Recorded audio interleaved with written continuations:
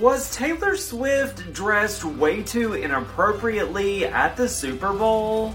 Apparently, my old pastor had big problems with the Super Bowl last night, which included Taylor Swift and Tony Romo.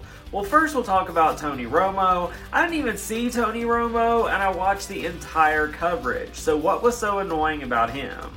Well, his sister then called him out for being a hater, and he responded that Taylor needs to learn how to dress. Well, let's just take a look at Taylor's outfit from the Super Bowl last night. She is completely covered in baggy jeans and a tank top. The only thing that's showing are her arms. Is that a sin?